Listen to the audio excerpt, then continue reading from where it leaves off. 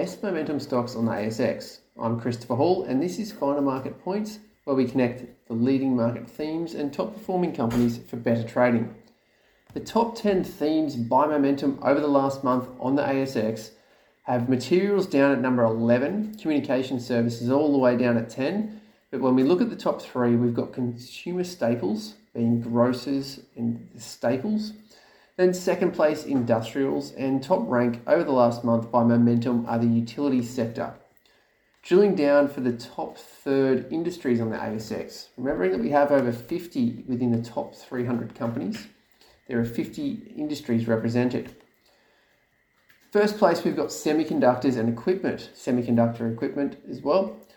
There's only two constituents in the XKO being the top 300. This is pretty skinny. Second place, multi-utilities, only one representation there. Personal care takes out third place, also only one constituent in the ASX 300. The first one with the considerable amount is biotechnology, taking out the fourth place. They have 5 constituents. We have residential REITs with only one, taking out fifth place. Sixth place has ground transportation with 2 constituents. Then we finally have a reasonable number with 7 constituents showing up in construction and engineering companies, taking out 7th place for the best momentum rank over the last quarter. Then we have building products at 8th place, 3 constituents, commercial services suppliers out next, household durables only 1. Then hotels, restaurants and leisure take out 11th place with 12 constituents. If we keep going down, there are low numbers, the next best being electronic equipment and instruments, taking out 14th.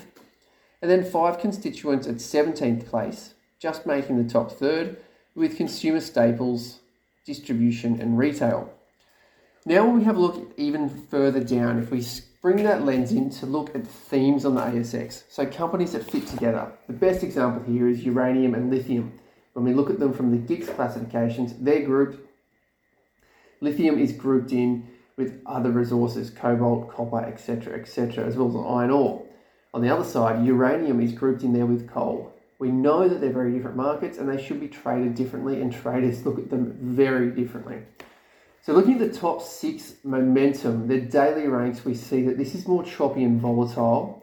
But first place, we've got gold miners, ETFs, that has been whipping around. But lithium came from back at rank 140th about 2 weeks ago, then quickly moved up 4 or 5 days ago.